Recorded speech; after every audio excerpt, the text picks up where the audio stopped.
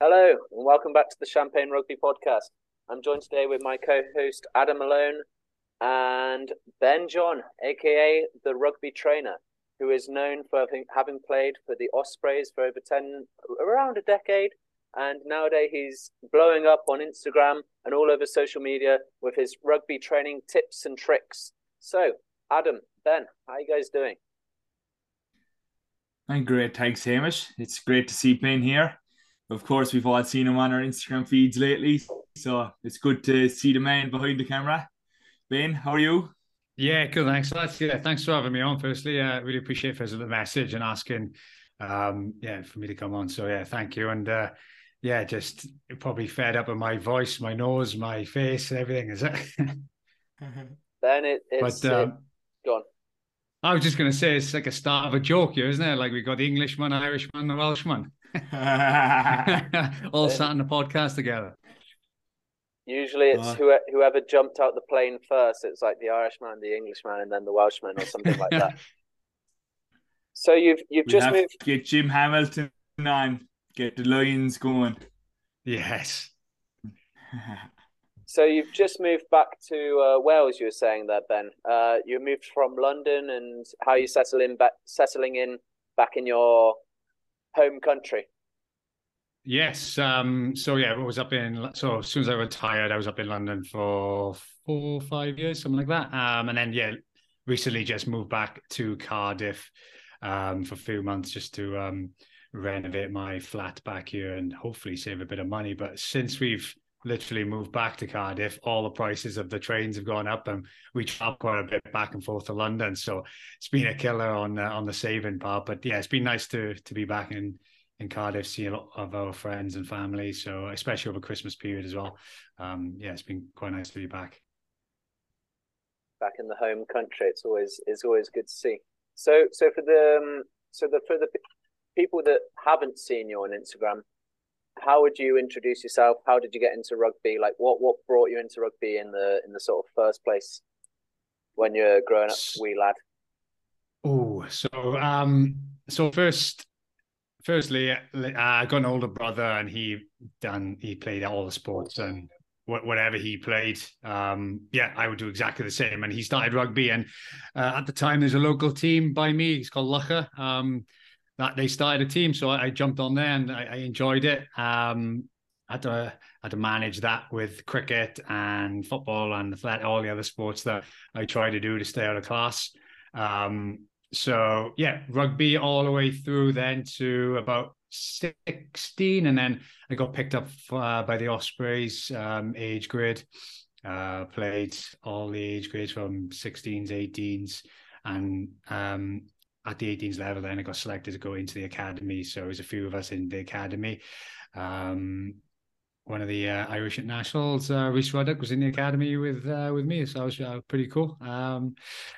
Yeah, so in the academy, and then yeah, played age grade, so that's 20s, Wales 20s, Wales 18s, and played my first professional match for Ospreys at 18. And then yeah, played all the way through till the age of about 26, and then retired due to concussion. So retired, moved then straight to London.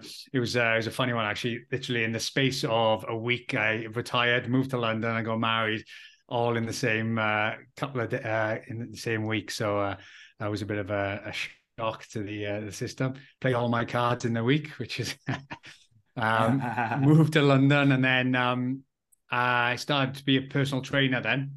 So it was a gym in London, really cool gym that I found, which is called Manor, which is in the centre of London. Trained with them, and then I became the head coach there. And then lockdown happened then, so it was a 3 years post retirement to lockdown. Yeah, lockdown, and then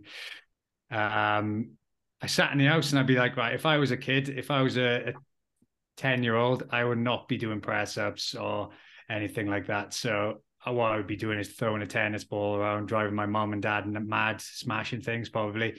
So I just decided then to do like some sort of live on Instagram. I was like, right, this Friday, follow this little live session, which is me with a tennis ball, a rugby ball, doing some skills, and then started building from that really. And then I knew as well a lot of the a lot of the players would be off, so they won't be playing at all. So I messaged them like James Lee Halfpenny, who else who came on?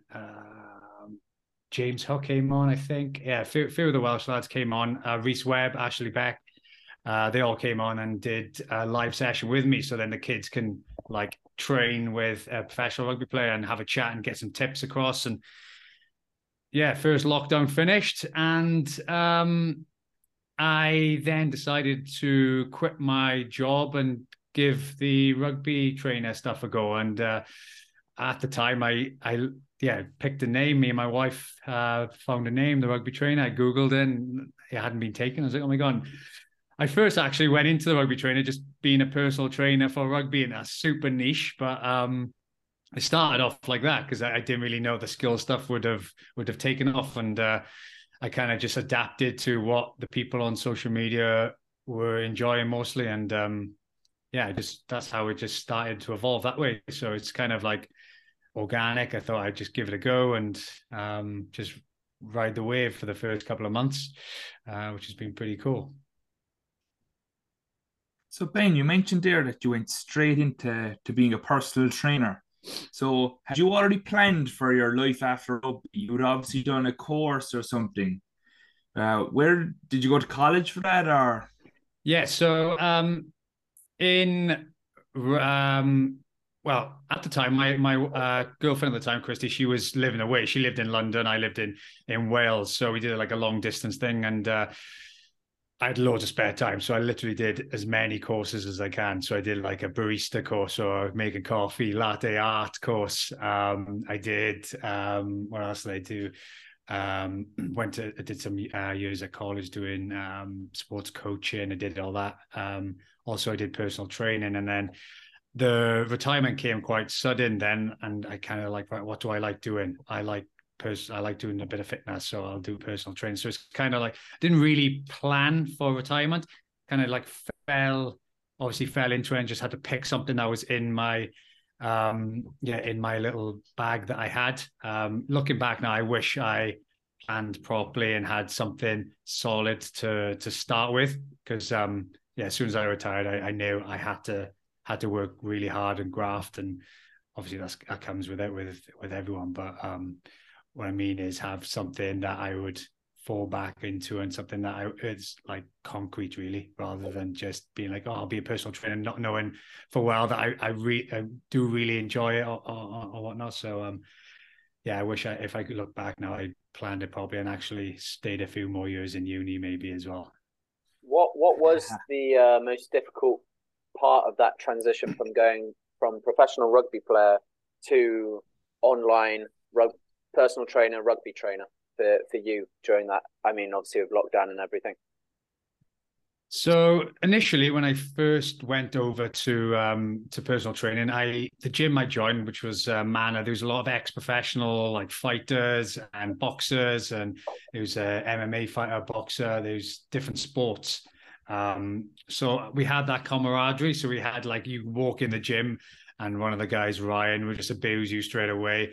And that just felt like exactly like a rugby environment. You go in there, you have a new haircut, and then straight away he's getting straight into you. So it was quite nice to have that. And then as soon as then obviously lockdown happened, and I started doing more rugby, like started the rugby training stuff.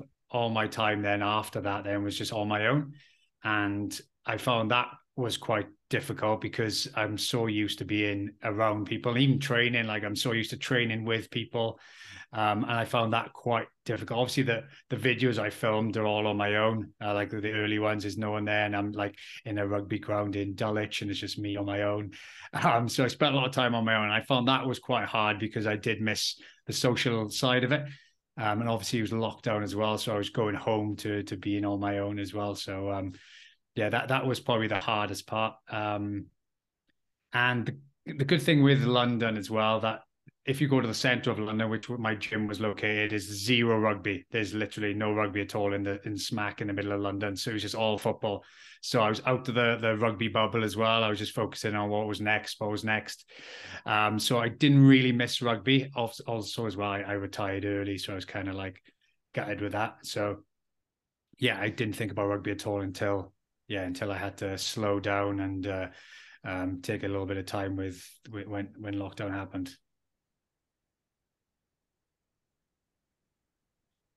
Yeah, and you mentioned so like that's obviously where you got to after your career. So let's go on to your career itself. So you made your debut around 18 for Ospreys, wasn't it?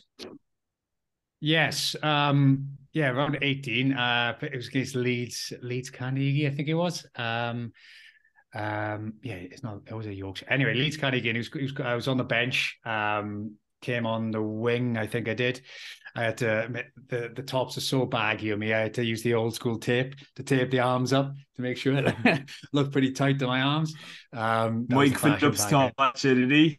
then. Yeah, exactly. I saw the Galacticos doing it, and I thought I'd give it a go. But yeah, I remember coming on the pitch on the winger, and it was quite cool actually that Ospreys at the time had some superstars, some amazing players, and number 8 was Jerry Collins, and one of our players got yellow carded, one of our flankers did, so I had to pack down in the scrum with Jerry Collins, which was pretty cool. He had to tell me exactly where to go, but yeah, it was pretty special moment.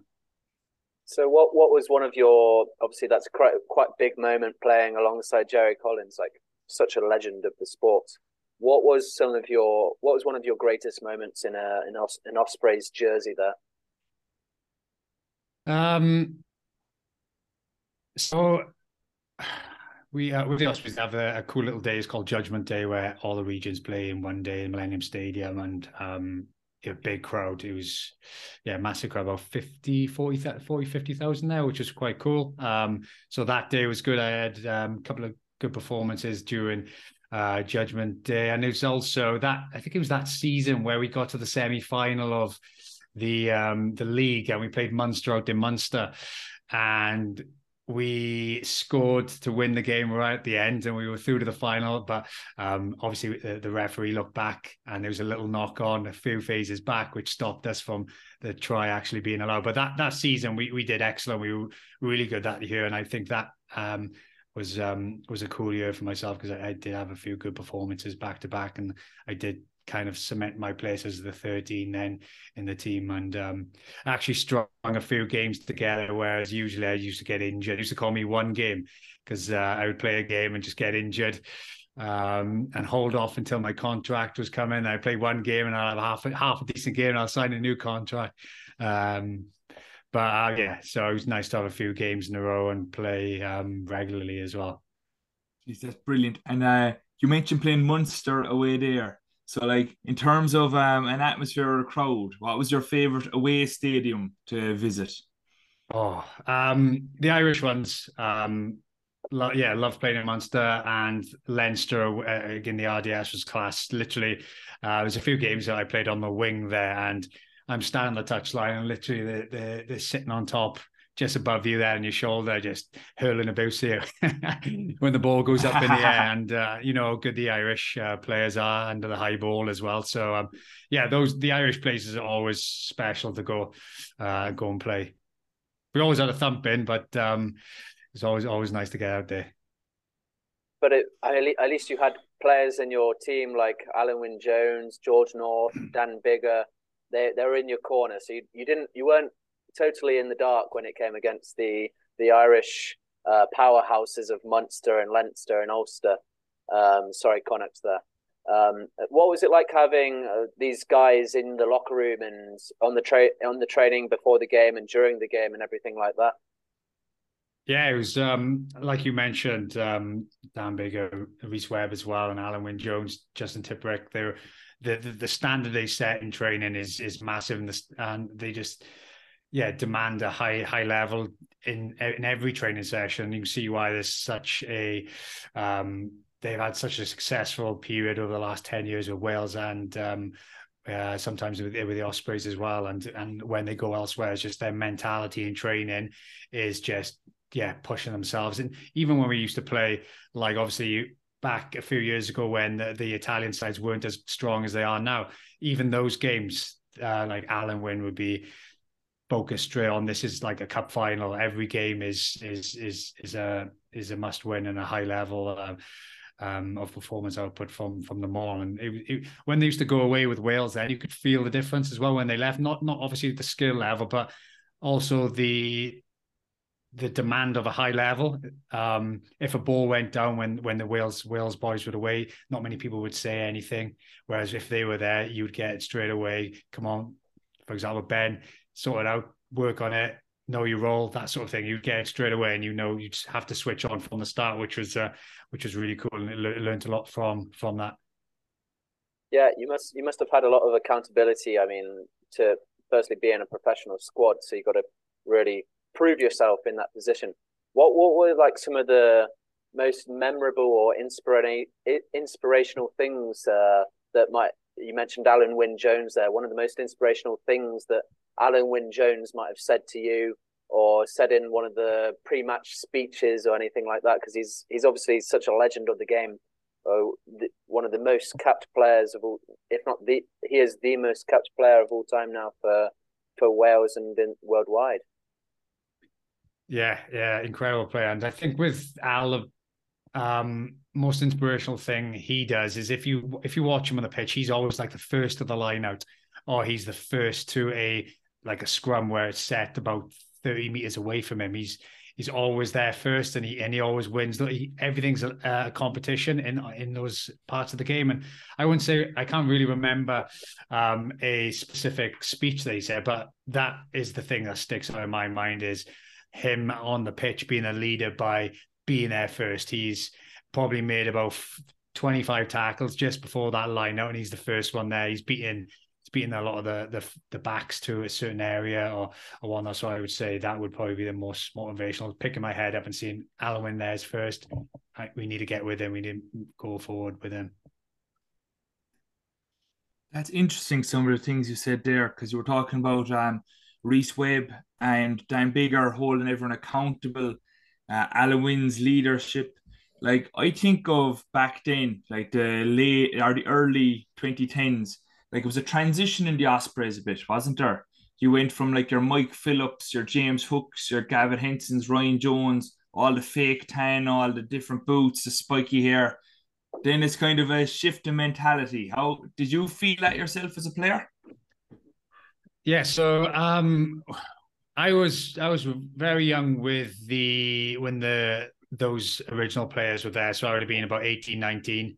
And I wasn't good enough at that time to be in the first team. I was always playing the semi-professional role. So but yeah, I was in the academy with all those boys, with the guys you mentioned with Dan Biggar and all that, and just the standard of players in the academy was incredible.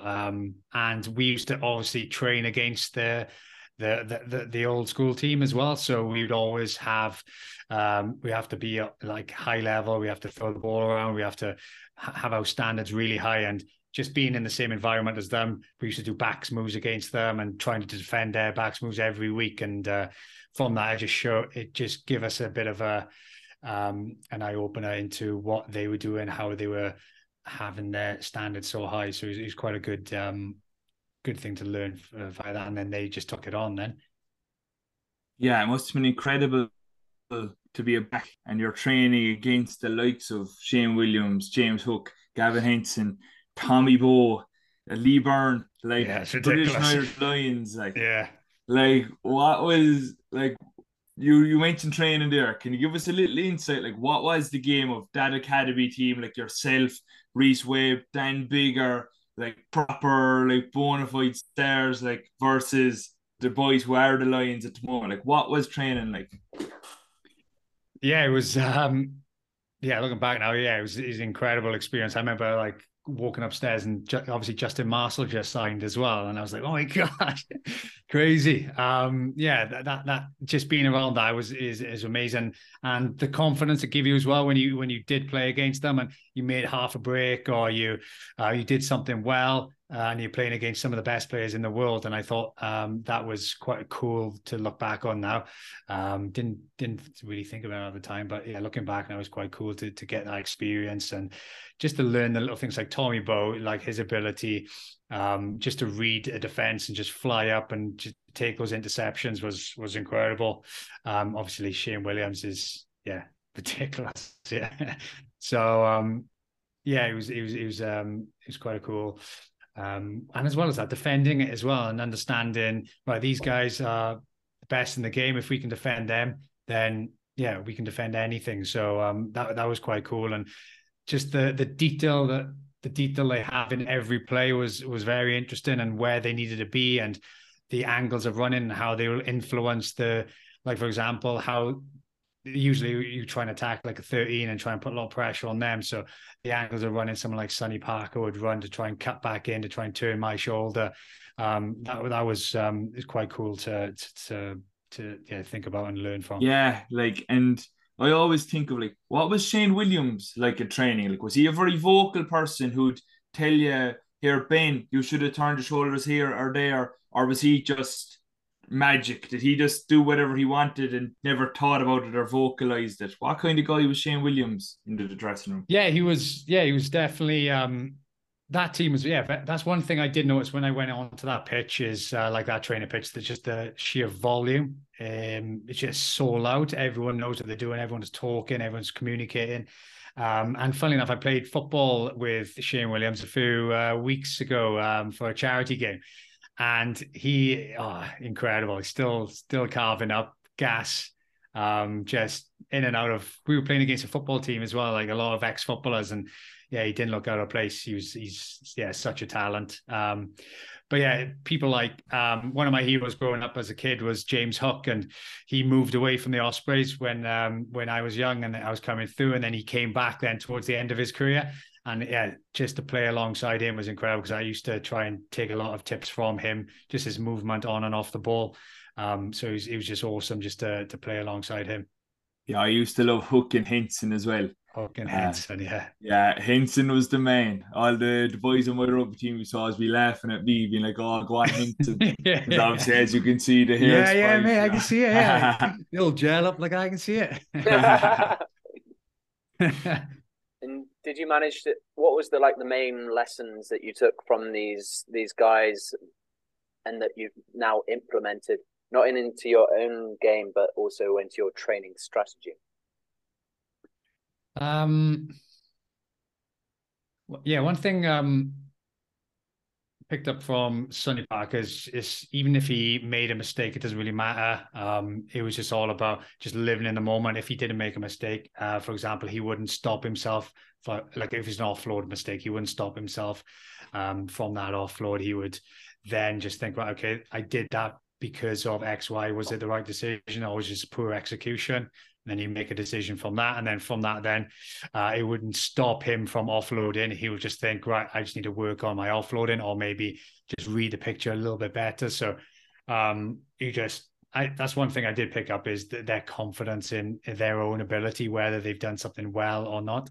They'll still back themselves the next play. So they would always be thinking about the next thing that's happening, rather than, even if something went well, even if they've done something really well, he would still be calm and collected and just play that play as it is, rather than using his excitement or his disappointment from that previous play, if that makes sense. So Ben, what does a typical week look like for you nowadays, going from professional rugby player to now the rugby trainer? So yeah, from rugby, I used to think I was really disciplined and I was super disciplined. I'd always get it done and super, switched on with that. And then since moving away from rugby, and the further away I'm getting from rugby, and even with the PT side of it, I because I was in the gym, I had class times, and I had to be in a certain time in a certain place. And I found that out, that as soon as I lose the structure and I have to rely on myself to do the structure, I found it's really difficult. And it's kind of like I'm disciplined. If I'm told to do something, I'll always do it, and I'll do it consistently. Whereas if I have to plan my own thing, I find it really difficult. So the self-discipline was the tough one. So I decided to hire a marketing manager. Well, whatever he is, he does a lot for me. So I call him marketing manager. It's easier.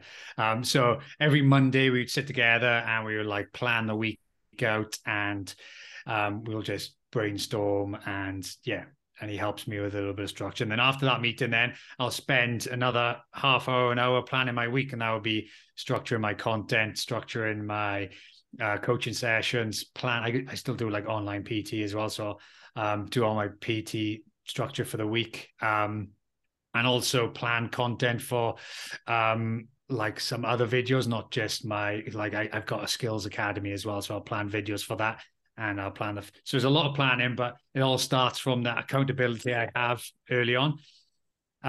So that is something I find is very helpful for me, because straight away then if I get told, oh, this is your plan, I'll be straight into it. Then I can get it done.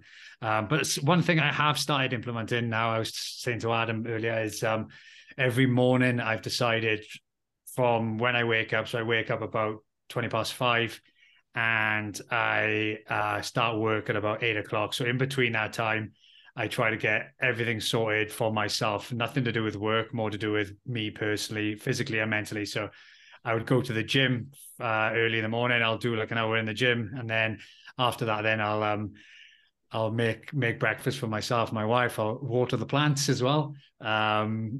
Water the plants. I will also do a bit of journaling in the morning, and I would read a couple of pages of a book. Not many. It takes me a while to read, so I probably get through 3 pages because I have to read it about 4 times. But yeah, so everything, and I try and get everything done before 8. That's me sorted then.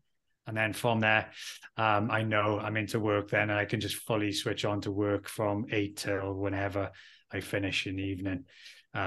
So that is kind of building my structure. But the one thing is, if I do miss Alex on a Monday, if he's on holidays or he's too busy or I'm too busy or whatever, and we don't have that Monday, it carnage then. I go rogue, and I just do whatever I want type of thing. So I need that Monday morning just to get me in the right mindset for the week. Win the morning, win the day, isn't that what they say? But so you can definitely empathize with your clients and the personal training side in the discipline, like, couldn't you? Yeah, definitely. It's just, it is. It's just having someone, and that's why I think everyone needs someone to hold them accountable, whether it's a coach. Like if I'm a coach, I have someone I speak to a lot with, either through Alex or other coaches. So I think even if you are a coach, you still need someone to talk to, and to even like a mentor type of thing. So I think having someone there with you, it makes a big difference. Yeah. And what you said there was very interesting about having your own time in the morning before you start work. Like, is that something you'd tell your clients to do as well? Kind of set off a time for a bit of me time, a bit of journaling, a bit of reading a book, so that they can get themselves going in the day. Would you recommend that to your clients as well, or? Yeah, definitely. I'd start off with recommending them to do something that they enjoy, and make sure they do book a time out for that. And that can be, just going for a walk, going for a run, or whatever, watching a little bit of TV, bit of them time to start with. So definitely would recommend that. And then you can build from that. It depends on what they want and what their problems are, not problems, but what they find difficult. So if it's sleep, then we'd have to have a look at sleep. That's what my PT days is, just looking at people's sleep, because it has such a big impact on performance as well. So the PT stuff has definitely helped with my coaching side as well. So that's been a good benefit from doing that. If someone was having trouble with their sleep, like, what are the aspects you'd look at? Would you look at like their diet or their training, both? So I would have a look at, firstly, what are you doing in the evenings? What is your routine? So I'd ask you straight away. I won't change anything just yet. Just the next 3 or 4 days, write down everything you do before. Take note what you do before bed. Where's your phone in relation to your bed? How long you're on your phone in the night? What time do you go to bed? What time do you wake up? Because the first thing I would like you to start with is can you wake up the same time every morning? Because that has a big impact. If you're waking up at 7 one morning, 9 the next morning, and then 5, and then you're up and down, then that's when you start feeling foggy and feeling tired. Whereas if we can just get you waking up same time every day, that makes that'll make a big benefit. Firstly, on how you feel in the mornings, and then from there, then we can have a look at other things, like I mentioned, how long you watching TV in the night? Are you on your phone late at night? How close is the phone to your bed? Darkness as well in the room. Yeah, and have a look from there. So what is it you that having an issue sleeping? Yeah, I'm not having too many issues, but I have been listening to a few podcasts with sleep coaches on, and they're all promoting the Whoop product and things like that. But something you said there that's interesting that they didn't really press on. You were on with the phone next to your bed. Like what different? Like obviously that means you're on your phone, but what else would that impact? Um, if the phone is there, you're going to check it. If you hear a little vibration, you're going to check it. As soon as you wake up, you're going to check your phone. So it's always there, and it's always in the front of your mind. So what I do is I try to keep my phone out of the room totally, so I won't check it at all. Because how many times do you mindlessly just have a look at your phone, and that light off the phone then will just make your brain think, oh, I'm awake now. This is what I've read anyway. So and it seems to work. But yeah, so the light on the phone just makes you more alert, more awake, and then it's harder to get back to bed, and then you disrupt then your sleep patterns. Yeah, that's cool because I always instinctively put my phone outside my room. Or when Nice. I was in college, I used to have an alarm clock, and all the boys be laughing at me because my phone would be downstairs. But I just instinctively was like, no, if the phone is there, it will impact my sleep. And Yeah. just to hear it from a PT there now is it's Yeah, cool, you it's know. brilliant. Yeah, because we've got an alarm clock. Somehow it has no impact on my wife at all. She sleeps through it, but it's like an alarm clock. I think it's called Lumni, where it just lights up. So as the morning rises, if my alarm's at like 20 past 5, at 5 o'clock you'll start getting lighter and lighter and lighter until 20 past is like morning. So that's helps me definitely. It doesn't help her. She sleeps through it, so I don't know how she does it, but fair play. Yeah, so that I would say I'd recommend that. It's a pretty cool piece of kit. Lumi, is it? Lumi, Lumi, I think. Yeah, it's quite a cool I'll kit. look it up. Yeah. Thanks. So what does like a typical piece? What would you advise to a young player that's kind of looking to break into the professional atmosphere? And let's say they've been playing really good rugby, let's say under 16s or something, they're looking to break in and become professional. What sort of piece of advice would you have for these players? Ooh, good question, because there's so many factors in that. But what I would say is if they are playing well, and they are 16, then and they're not in like an academy or anything like that. They're not in like Munster Academy or whatever. But I would say then the next thing is the school. What school can you go to? Can you go to a good school where you're playing against top players, and can you then actually compete against them and still stand head and shoulders above them and still play well? And I think it'll just be that building block is if you're not in an academy setup, then schools are great next. And if you're not in a top class school, then in the rugby in a different school or in a club, and just making sure you're performing week in, week out. Because even though you're 16 and you don't make it 16, then it doesn't matter. There's a lot of opportunities, because when you get to about 18, 19, probably 19, 20, that's when you kind of get a good understanding of how good a player is going to be. So if you do miss out under 16, keep going, and make sure if you do have a trial or a period where you're in a very good team and you get sent back to another team or whatever, make sure you ask the coach for feedback. Ask what would they think you can do better, what areas that you feel like you can work on, so that at least you get something from it. And you can always progress, even if you do get in. Always think as well that people behind you itching for your position as well. So get feedback as well from the coach, even if you do get in, or get into because there's someone always behind you, always chasing you down. So my advice would just keep performing, but making sure you're performing at the next level. And if you're doing well, then what's the next level after that? How can you get involved, whether it's school, club, or it'd be school and club if you're not in the academy. Yeah, it's interesting because in life as it is, we're always competing against someone. You don't know who it is, you don't know where it might be, but like you never know who's working harder than you. So it's always important to like stay on top of your game, like you said, and always look for areas in which you can improve. Do you think that maybe, as you were mentioning, like 18, 19, that's when you're most likely to get picked up into a squad? Do you think that what is the kind of like the probabilities for someone, let's say they didn't get picked up from 18 or 19, but they still wanted to be a professional rugby player?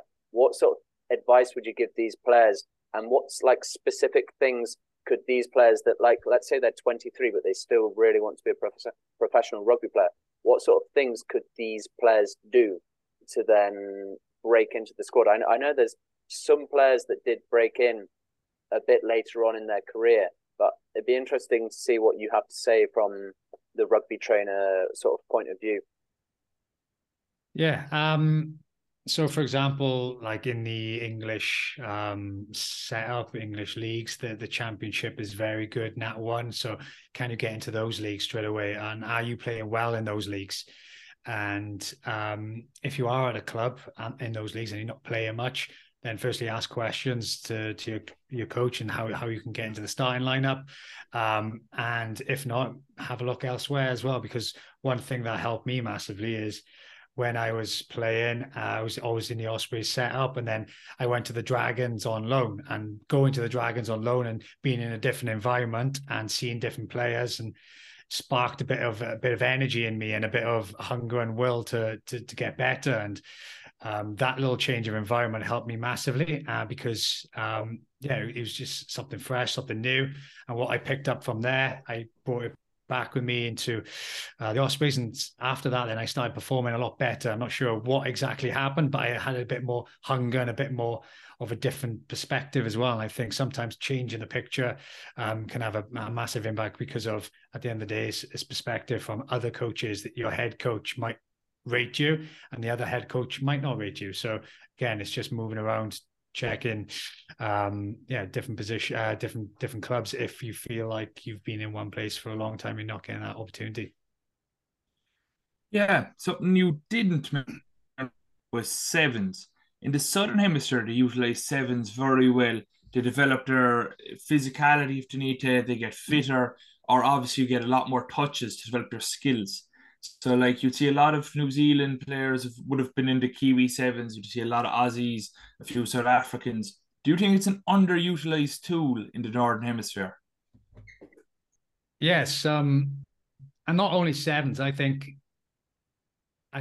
touch as well, touch and tag rugby, especially those three, is something that has a high focus on skill, because like sevens, you are literally one-on-one in a ruck or in a tackle. You've got to beat that player one-on-one. You've got to tackle them one-on-one. You've got to clean someone out with just one bullet, one person. So the emphasis on the skill is massive. And that's not just, you've got so many space and the fastest person wins. It is higher up you go, the less space you have on the pitch, because players can are a lot more organized. So definitely. And in London, obviously coming from a rugby union background in Wales, we didn't play much touch at all, zero tag.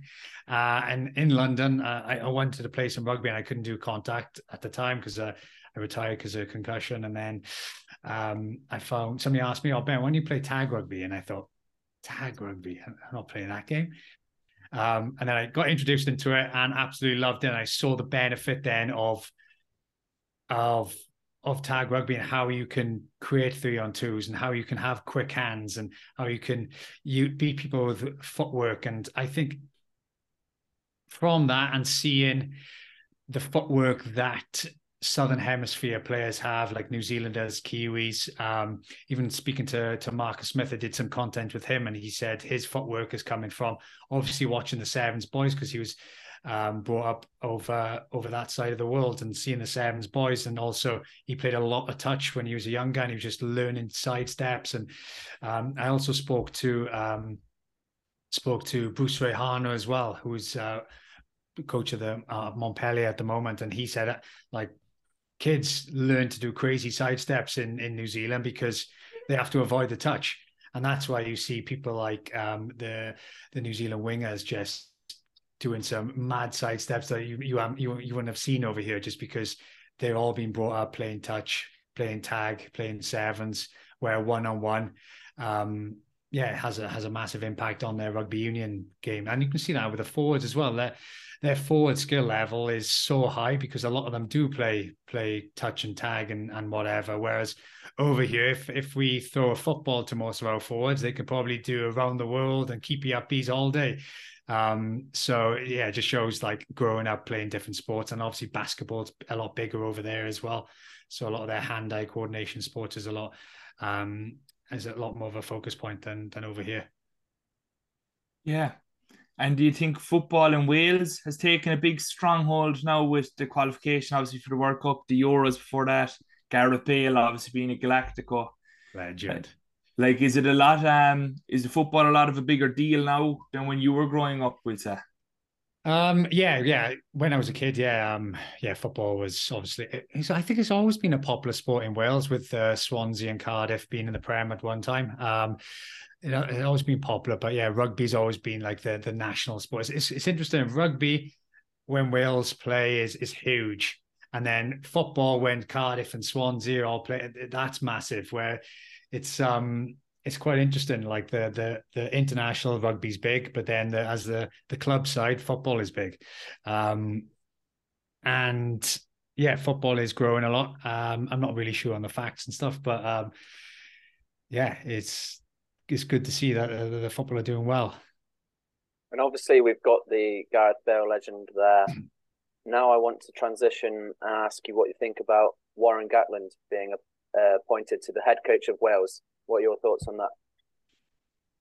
Well, it's interesting, isn't it? Like, what was he appointed 5 weeks ago? And before that, a lot of the Welsh regions, I think Ospreys lost 6 in a row or something like that. And Scarlets weren't doing very well. And I think it's only Blues that were doing quite well. And all of a sudden now, I think all the Welsh regions are winning every week, and they're looking good. And I put a tweet out the other day saying I'm actually really excited for the Six Nations now from the last 4 or 5 weeks, because before Christmas, just after the autumn, so it was going to be a long old Six Nations. But now getting Warren back seems to have had an effect of having a bit of a buzz. And yeah, it seems like the regions are playing well, and really excited now for the Six Nations. So it's What are your predictions for the Six Nations? Oh, it's going to be a good one though, isn't it? Predictions. Come on, Ben. We know. The heart is telling me something. See, it's it's good. Well, all on the first game in it, Ireland and Cardiff. That'll be interesting. I can't look past France doing well. It's so hard to call, isn't it? It's such a close Six Nations, and when with Wales, when we are backs against the wall, we know we come out fighting, so that makes it even more interesting as well. And even Italy are playing really well, where their back three are on fire with Ione and Capuzzo. That'll be easy. So yeah. England are coming last. Is that what I heard, Ben? England are coming last. Nah. Marcus Smith played well the weekend as well. Very well. Yeah, so yeah, it's going to be interesting. But I'm going to say France probably will win. Ireland second. England second. Do you think Ireland? I went for Ireland. Ireland second. Ireland second.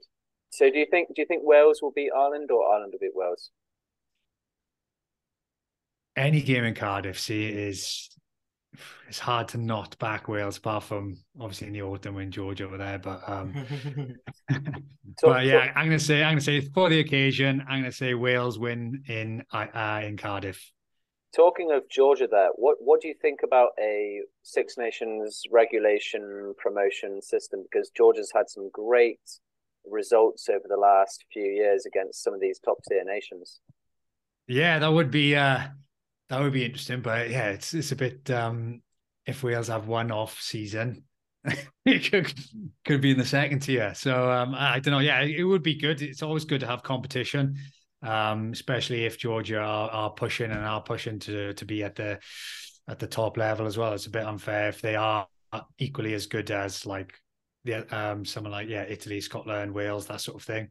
If they get to that point, then yeah, you can't really not put them in that sort of setup. So yeah, we might have to bring in some sort of relegation promotion. Yeah, I think it's a bit of a weird one for me because if you like promotion relegation is obviously needed to grow the game because as you said in Wales, it's the international game is king, not the club game. And in rugby, it kind of is nice that the internationals are still the top boys, but should a Wales, a Scotland, Ireland, England get relegated, then there's no triple crown. And that's so close to our hearts. Like the triple crown is still a big deal. And the Six Nations is built off these traditions. February, March, Triple Crowns, Grand Slams, Le Crunch. The histories, the history, And like we need to play with it, but then do we ruin the tradition of it? That's my question. Like what's your take on the tradition of the Six Nations and the promotion relegation? Yeah, so if you think of it, like I've just literally booked a hotel now to go up to Scotland to watch Wales, Scotland up there. Yeah, and imagine, like, I love Edinburgh. It is a rugby city, and imagine that not being there. For example, if Scotland ever did relegate, and even vice versa, like Cardiff, like how much of a rugby city that is, and that would be a big loss. And people are way more intelligent than me have to make that decision. So, but yeah, it'd be definitely a shame to lose that. 100%. And when I was in Edinburgh there 2 weeks ago, and we were in Quinn's Cafe. It's the number one ranked restaurant on TripAdvisor. But go there and get the Scottish breakfast. Quinn's Cafe. Michael Quinn will serve you, and he actually be working for Guinness at the match. So Quinn's Cafe, Edinburgh, down the Grassmarket. A good bit of marketing for Quinn's Cafe there. Obviously you're saying there, Adam, we're keeping the traditions and everything, but having that promotion regulation, we will actually be growing the game in many areas, which is what rugby is kind of lacking at the moment. We need to help grow the game and so that it's accepted through internationally, and we build up these big names and big stars, and then we can attract more money into the sport and everything. But I guess my question for you, Ben, is if you were to grow the game, what areas do you think we would need to help improve and grow the game internationally? So, I've had to think about this recently, actually, because I look a lot more at how I can get. So the main reason for the rugby trainer is it's two things. Firstly, to get people moving, get people down the park, down the club, throwing the ball around, have a bit of fun and actually get active and doing it through rugby. And the next one then would be to upskill them. So looking at the first part of that is how we can get more people to the rugby ground and throw the ball around. And I think when I touched on touch rugby there, or non-contact rugby or whatever, I think we could definitely utilize that because it's a really good gateway. Like I had to retire because of injury, and what could I play? Oh, touch, and I'm back our tag. So I play tag at the time. Back in Wales now, there's no tag rugby at all. There's only touch. So I think we could definitely utilize that. And the cool thing about it is it's mixed as well. We're playing mixed, and it's a lot more social. And what you could do then is, I'd love to see something where every club team has a male, female, and mixed touch non-contact game. And what that helps then is encourages people to play that's never played rugby before. And what I've noticed in the tag environment is the new players to the game and the ones who then start playing well in the touch and tag scene, then their next step is, what can I play next? And they tend then to go to sevens they tend to then want to try out sevens because it's the next step, and they want to see what's next, and then vice versa. Then some people then that finish rugby and don't play full contact rugby because of work commitments and family commitments and stuff, then they can still be involved in the club by playing touch and spending money behind the bar and that sort of thing, by playing touch on tag on a Saturday morning or whatever against the local team. I think that can definitely be a way of keeping players within the club, getting them running around, because then it's still rugby. It's still, and they still invite them people to go and watch rugby then, because it is that sport and they're at the club doing it. And I think that, I don't know how it's going to work, but I'd love to see that. And I think we could definitely start it off with universities. That's a good way of trialing it. Start touch tag leagues, universities, UK wide, see if it grows, because that's firstly is the social element in uni. People, getting together, playing, having a few drinks or whatever, and then build from there. Then if that works, can we do it to local communities and areas? And I'd like to see it go that way. But that'll be my thoughts to start with. It's interesting because you've actually tackled that issue from a very grassroots point of view, saying, okay, we've got to bring in interest from the grassroots point of view. But if we look at sports such as football and basketball, they've got all the big names. Do you also think it's important to bring in, let's say, bring in some big names into the rugby hemisphere? And like, who would you see as these? I think they've started building like some big names. I saw a documentary, or like something that Rugby Pass is doing recently with they're collaborating with a recruitment company sort of thing that's called Rock Nation, and they've brought out like a mini doc with Ellis Genge, Sir Khaleesi, Cheslin Colby. I don't know if you've seen this or anything. What do you think about bringing in big names as well as another strategy to try and grow the game? And what are your thoughts on the documentary that they've the series that they're doing there, if you've seen it at all? I haven't seen the series, but I think one thing I've noticed in the last 2 years is, since doing like when I started the rugby trainer, I had a look at who, like, getting influence from people and having a look at who can I follow type of thing, and get a good little insight into social media for rugby. And it was only Rugby Bricks at the time that was doing anything to do with rugby social media wise. And I looked at football, and there was hundreds of football, not influencers, but creators that were doing cool things with football, or do this down the park or whatever, or showing behind the scenes in football clubs. And the same thing with basketball and NFL. There's a lot of that. And over the last 2 years, it's awesome to see it grow so much in the social media. And I think that's how my page has grown a lot, is because rugby now is starting to look into using social media to get to know the players. And I think that is something that can definitely be tapped into. Is I want to know what someone like Ellis Genge is doing day to day in the gym, because he's an absolute monster. I want to know what he's doing in the gym, and it'd be so interesting to hear that. And I think these documentaries is what we want. And I know Netflix, is it Netflix that have just signed some sort of Six Nations deal, and getting that behind the scenes is going to be madness. So I think that's what people want to see. They've seen Drive to Survive, and that works with F1. Like, I'm not a big F1 fan. I literally love that program, just because you get to see behind the scenes. You get to see how mad that sport is, where they're driving so fast, and if somebody's on the tire and they don't change it quick enough, they're sacked because they've just killed the team by 1 second, and they've ended up losing the race by X amount. So it's really interesting stuff, and I think that's what rugby needs. And I think utilizing social media for that, it would be massively beneficial. Like, the rugby guy does awesome stuff because it's fun, it's funny. It just encourages you to throw the ball around with your kids and stuff. Stuff like that is what's going to help grow the game, I feel, with rugby. And I think there's still a long way to go with rugby. There's a lot of I think England do it really well. What's the name of the England little O2 behind the scenes? Yeah. That was cool. Yeah. Yeah, that's really good. I think is it Behind the Line or something? Behind O2, the Line, that's the one, something yeah. like that. Yeah, so things like Something that.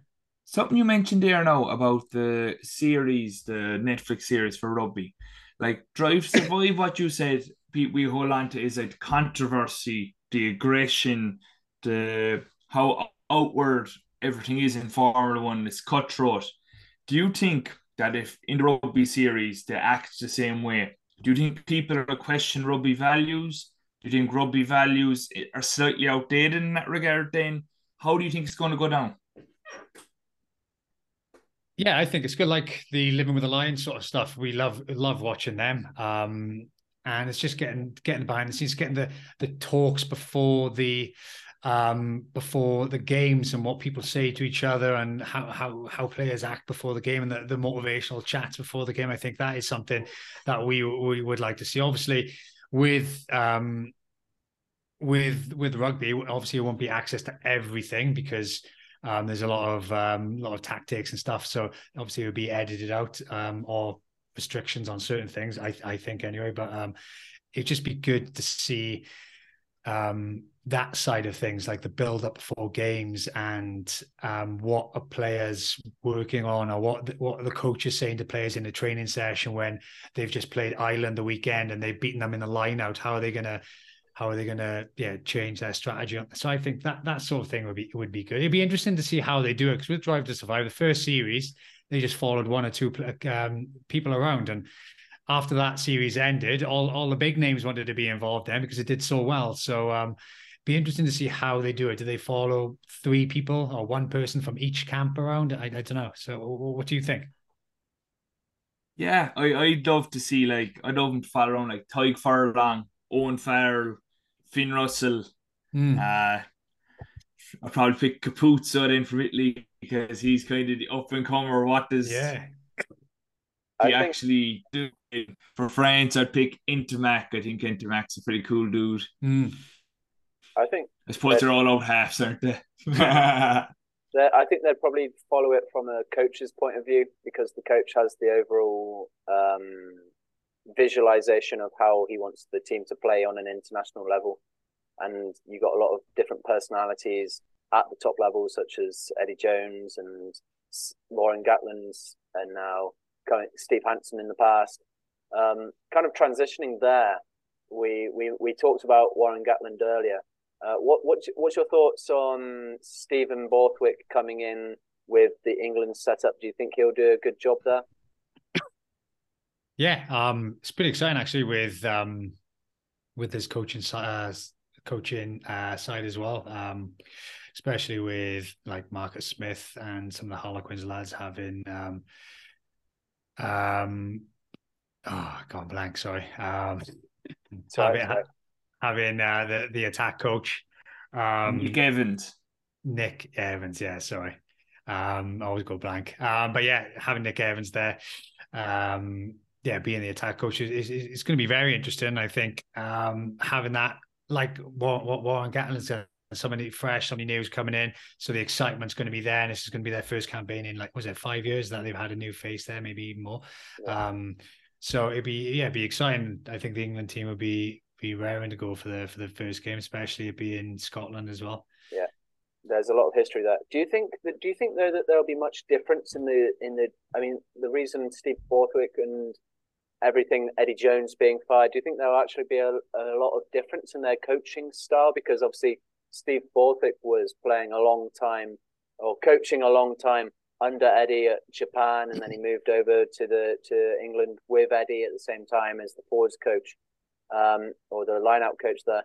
Do you think he will have a largely different impact on that England side, or do you think his experience at Leicester will help him to bring in something new and fresh?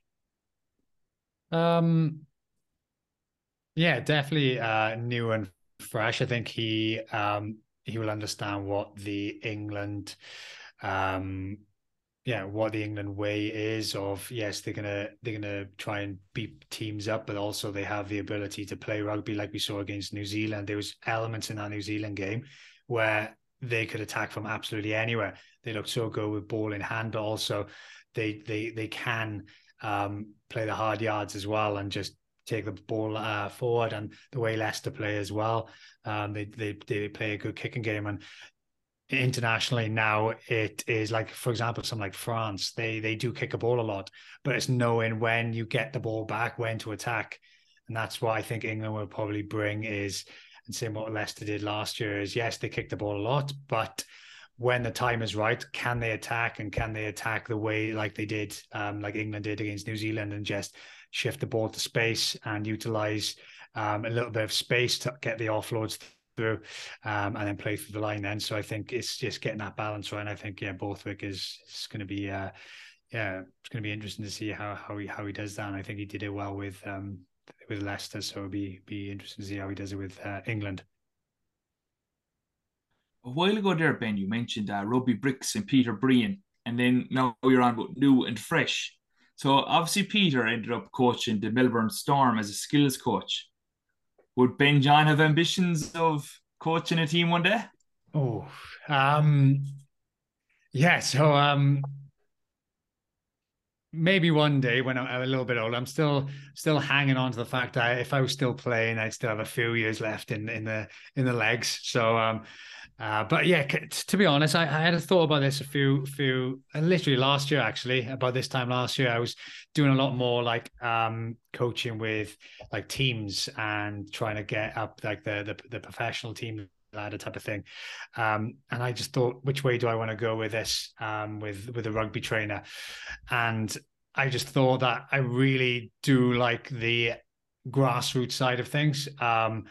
And just because that's one thing I'm really passionate about is, yeah, just getting people moving, getting them out, getting throw the ball around. One thing as a kid, one of my highlights looking back on my rugby career is going down the park with my brother and sister, with my dad, and he just used to do some rugby skills with us and tennis ball catching. I think that's what I'm trying to do with a rugby trainer. So if I can do this for another 10 years or whatever, and then I'm still going to be young, still going to be like 41, and then by then I can hopefully then maybe go and coach a team or whatever. When I have kids myself, I'll probably coach their team type of thing. So at the moment, I want to stick with individual skill and helping the grassroots. So I still coach some professional players like individually.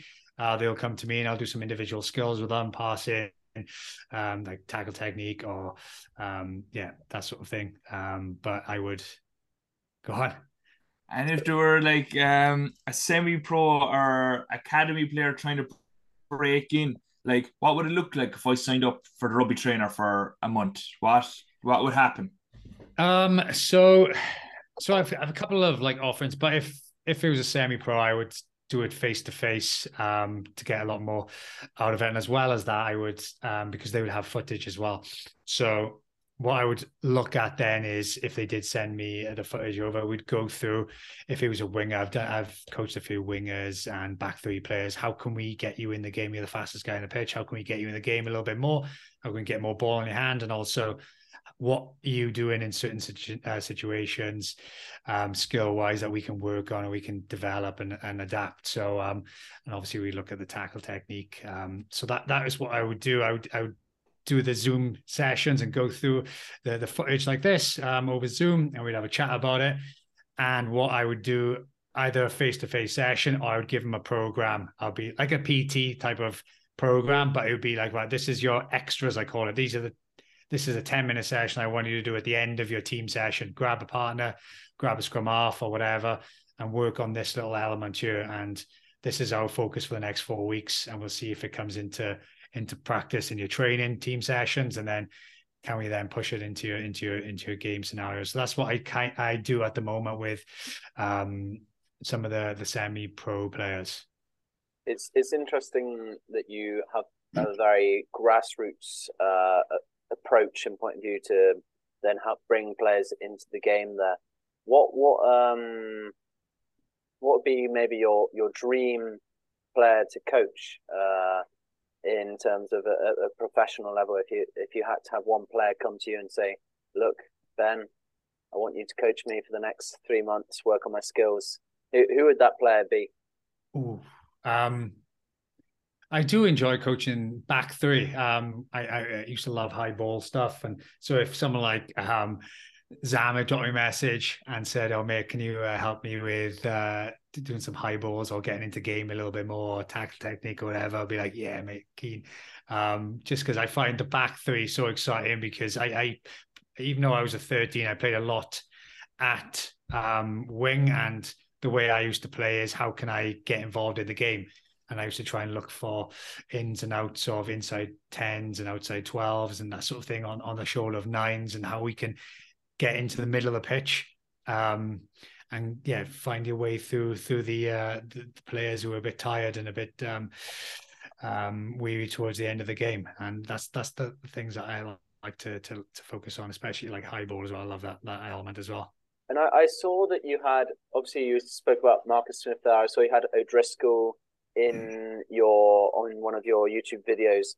What does it look? What is the process of getting Marcus Smith or O'Driscoll? What's the process of like going from like just being the rugby trainer and getting one of these guys into one of your videos and doing a collaboration? How does that process look like? Oh, type person, you still there? Yeah, sorry. Yeah. So the process would be, it's different ways, because at the moment I'm working with so the Brian O'Driscoll one was through BT Sport. So I had a conversation with BT Sport, and they said, we've got Brian O'Driscoll free for X amount of time. Do you want to film content with him? And I was like, yeah, cool, absolutely. Yeah. You didn't have to pay for that or anything? No, nothing. So yeah, currently at the moment, what happens is I either work with brands or with businesses like BT Sport, Prem Sport, and I'd film content. Like I've been to Bath a few weeks ago, and I'd film content for BT Sport and Prem Rugby, promoting their game. So it'd be like a Bath game this weekend, but I'll be filming content to try and, because all my content I try to make sure it's educational, entertaining, and like inspirational as well. So those are the three things that every piece of content tries to have, and as long as it fits with that and the way I like to film, then having that opportunity to film with those players and getting those tips from them, yeah, I don't have to pay for it. We work a deal out that suits both, and then I get access then to the players, which is priceless. And yeah, it's been amazing. The last year has been incredible. The players I've actually had to do some content with has been amazing. That's unreal, yeah. Marcus Smith and Brian Driscoll, I suppose everyone would want to do that. Yeah, amazing. I was just there and I was just asking him one question, and he just, his knowledge is incredible. Not to backtrack too much, but a while ago you said that you like coaching back three players. Do you see a future in rugby where, like in the NFL, they're position specific? So you'd have a wide receiver coach, a running back coach, quarterback coach. Do you see a future in rugby where there's back three, centre, out half, scrum half? I know we have forwards and backs, but do you see a future where there's position specific coaching? So recently there's been a lot of like skills coaches, like you said, Peter Breen, he's a skills coach. Bruce Rehan is now a skills coach. So I think they're starting to invest in those type of things. But with the if I think of someone like Ospreys, they would have a backs coach, but also they would have coaches from the academy that would also double up and do work with the first team as well. And like someone like James Hook is at the Ospreys, and he would do a little bit more with the centers maybe, or the outside halves, working on that. And he'd also probably help out with someone who's playing fullback, a young fullback. So it does happen, but it's not like specifically that's their role, but they will help out in areas that maybe need a little bit more attention or a bit more detail. Yeah, and do you think it'd be overkill if it did go to that level, that it was a one-to-one coach practically, that you had an out half coach? Do you think that's overkill for rugby, or do you think in 20 years' time it could be a thing? Yeah, I think out half would be like, if, for example, if you had in 5 years' time someone like Sexton working with Leinster on the outside halves, then that would definitely be worth every penny. So as long as the finances there and the game keeps growing and there's money there to do it, then I don't see it not being a reason to do it, especially a position like that that's so specialist and needs a lot of experience and a lot of decision making. I think that would, and obviously is technical as well with the kicking element side of it. So that maybe, but having like a left wing coach, maybe not. So yeah, you probably have like in pockets, centers back. Yeah. But I would say definitely outside half, even at the moment, I think there's definitely outside half, like coaches there, kicking coaches, and like Neil Jenkins for Wales does a lot of that. So so it's definitely that role there, but I wouldn't say specifically, no. Yeah, so maybe hooker out half, whatever. Yeah, the very specific ones. All right. So that'll be the end of the general chat here. So we kind of like to do a quick fire round now towards the end. So Hamish should kick that off. Yeah, so obviously, Ben, we sent in some fan questions and we'll mix in some of our own questions there. We've got the list up and we'll kick it off with some quick fire. So my first question, which is from one of the fans, who, in your opinion, is the greatest coach of all time? Oh, greatest coach of all time.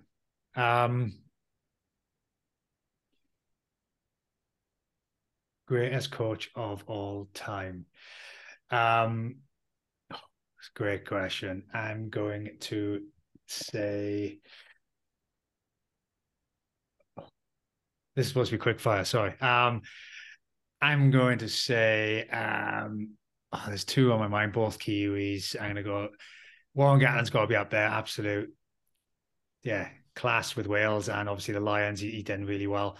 And also, I've gone blank again, but just won the World Cup with the women's as well. I forgot his name. Wayne Smith. Wayne Smith, yes. He would definitely be, I'm terrible with names. So yeah, he'd definitely be one of the best. One of the best. Definitely them two. So what's the 3 key attitudes for a successful team? 3 key attitudes. So 3 key attitudes. I would say it would be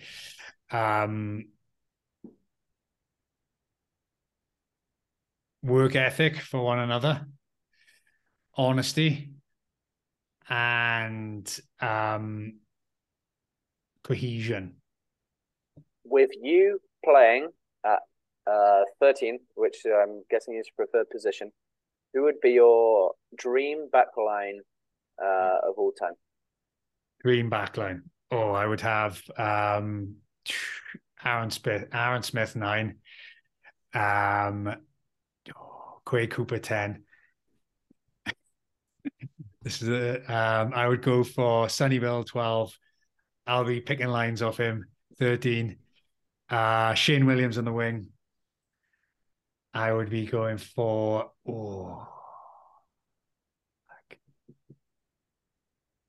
fullback. Fullback. This is a tough one. I'm gonna say Liam Williams, 15, class, good mate, and he's world class. And then on the wing, I would say, there's so many good players. I'm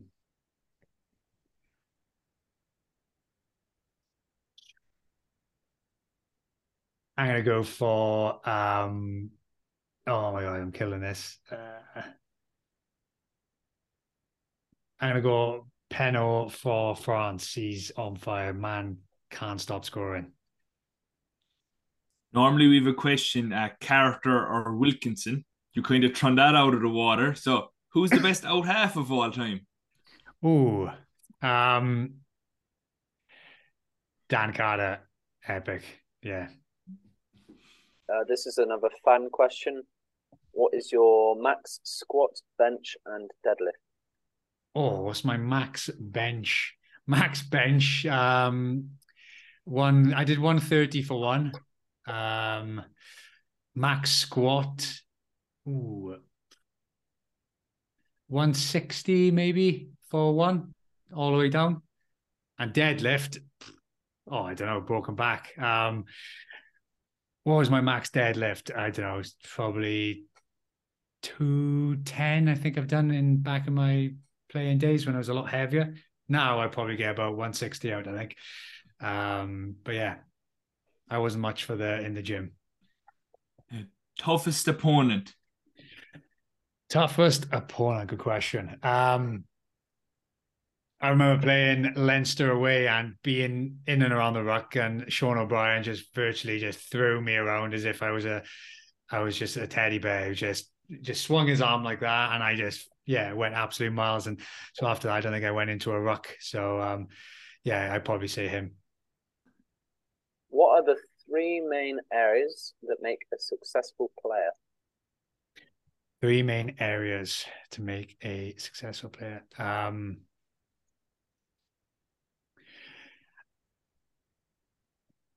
Physical attributes, so being like very athletic, whether that's to suit the position. If you're a forward, being big, powerful, strong, agile, definitely helps. Attitude as well.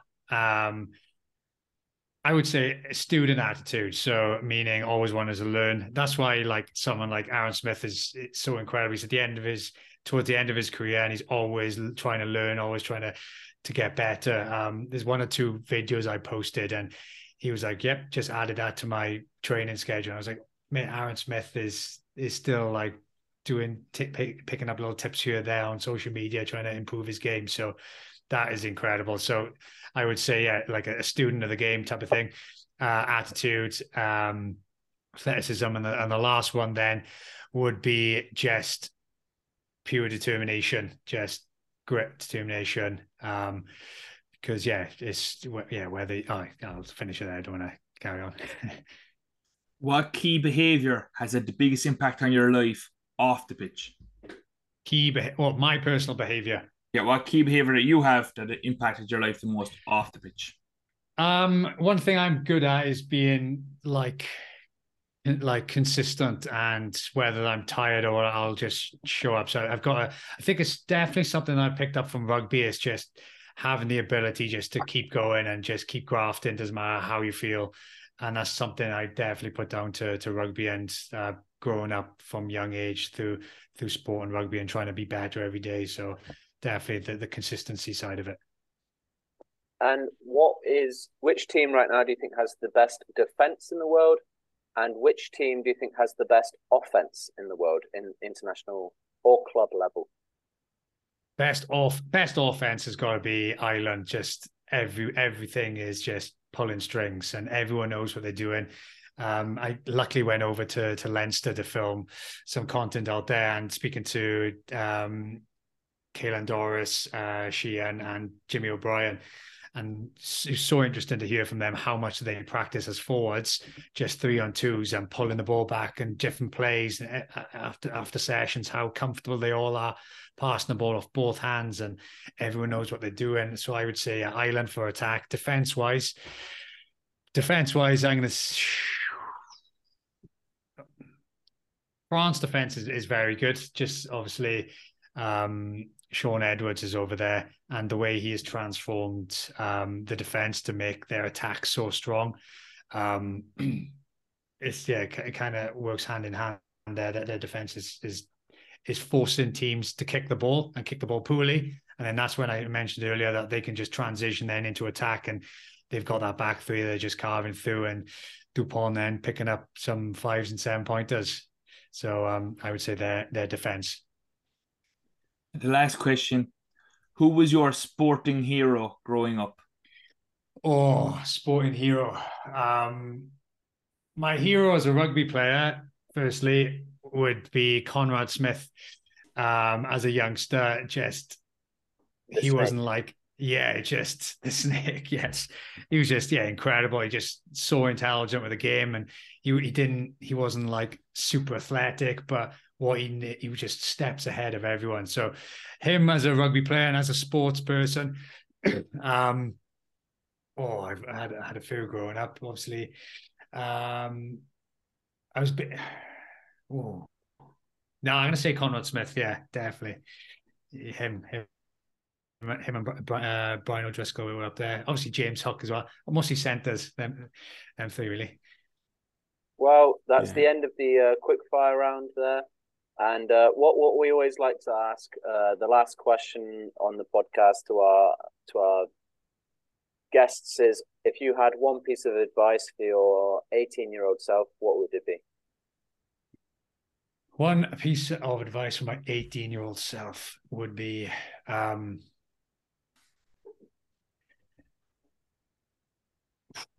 one thing I wasn't very good at was like the communication side of it, and like communicating how I feel as well. So that's one thing I find I can easily just switch off and just grind it out. And there's a few times I've picked up injuries because I haven't said anything, type of thing. Like I remember I broke my bone in my hand and I didn't say anything to the physios and I just carried on playing. And that had an effect on me then. I was out for a little bit longer than I should have been, and that happened a few times and don't know where it came from, but yeah, communicating is definitely something I need to get better at, and I'm working on. And that's why I do a lot of journaling as well, to try and figure out what my emotions are. Because yeah, literally not very good at them. Like happy, sad, crying. That's all I know really. So yeah, I'm trying to learn that much more. So that would be my advice for my younger self. Well, Ben, it's been an absolute pleasure to have you on the podcast, and you've been a great. I think you're going to do great things with the Loosehead boys. I've no doubt, and yeah, I've really enjoyed the time and had the chance to get to know you even in more depth and ask you some questions. No, thanks for having me on. Both. I really appreciate it. And it's been great to chat, and haven't had a chat like this in a long time. So it's great to meet you both, and same with you two. Loving the pod, and keep going. Thanks, Ben. Cheers, lads. And where could the audience find you there if they wanted to on Instagram? So yeah, find me at the Rugby Trainer, and that's on all platforms. So I've got TikTok. That's probably where you've seen me, Adam, all the times. YouTube, TikTok, Twitter, Instagram, everything really, LinkedIn, whatever, just the Rugby Trainer. And I've also got a skills academy, which it is a virtually sessions every week. Spend 10 minutes doing X, spend 10 minutes doing Y on your own. Get the ball in your hand, get to a park, get down the garden or whatever, and just do these skills. I'll give you feedback as well. So it's a lot of interaction. It's definitely worth having a look at. So that's the rugbytrainer.com then. So everything's the Rugby Trainer. Well, you guys know where to find Ben, the Rugby Trainer, online now. So be sure to give him a follow, and be sure to check out the Champagne Rugby podcast on Spotify, Apple Podcasts, and we also have our YouTube channel going now. And if you have any queries with recruitment or any sort of rugby recruitment, be sure to check out our page, Wolfpack Rugby Recruitment there, and we'll be able to sort you out and get you into the amateur clubs and everything over there. It's been a great podcast, and we'll see you next week. Thank you very much.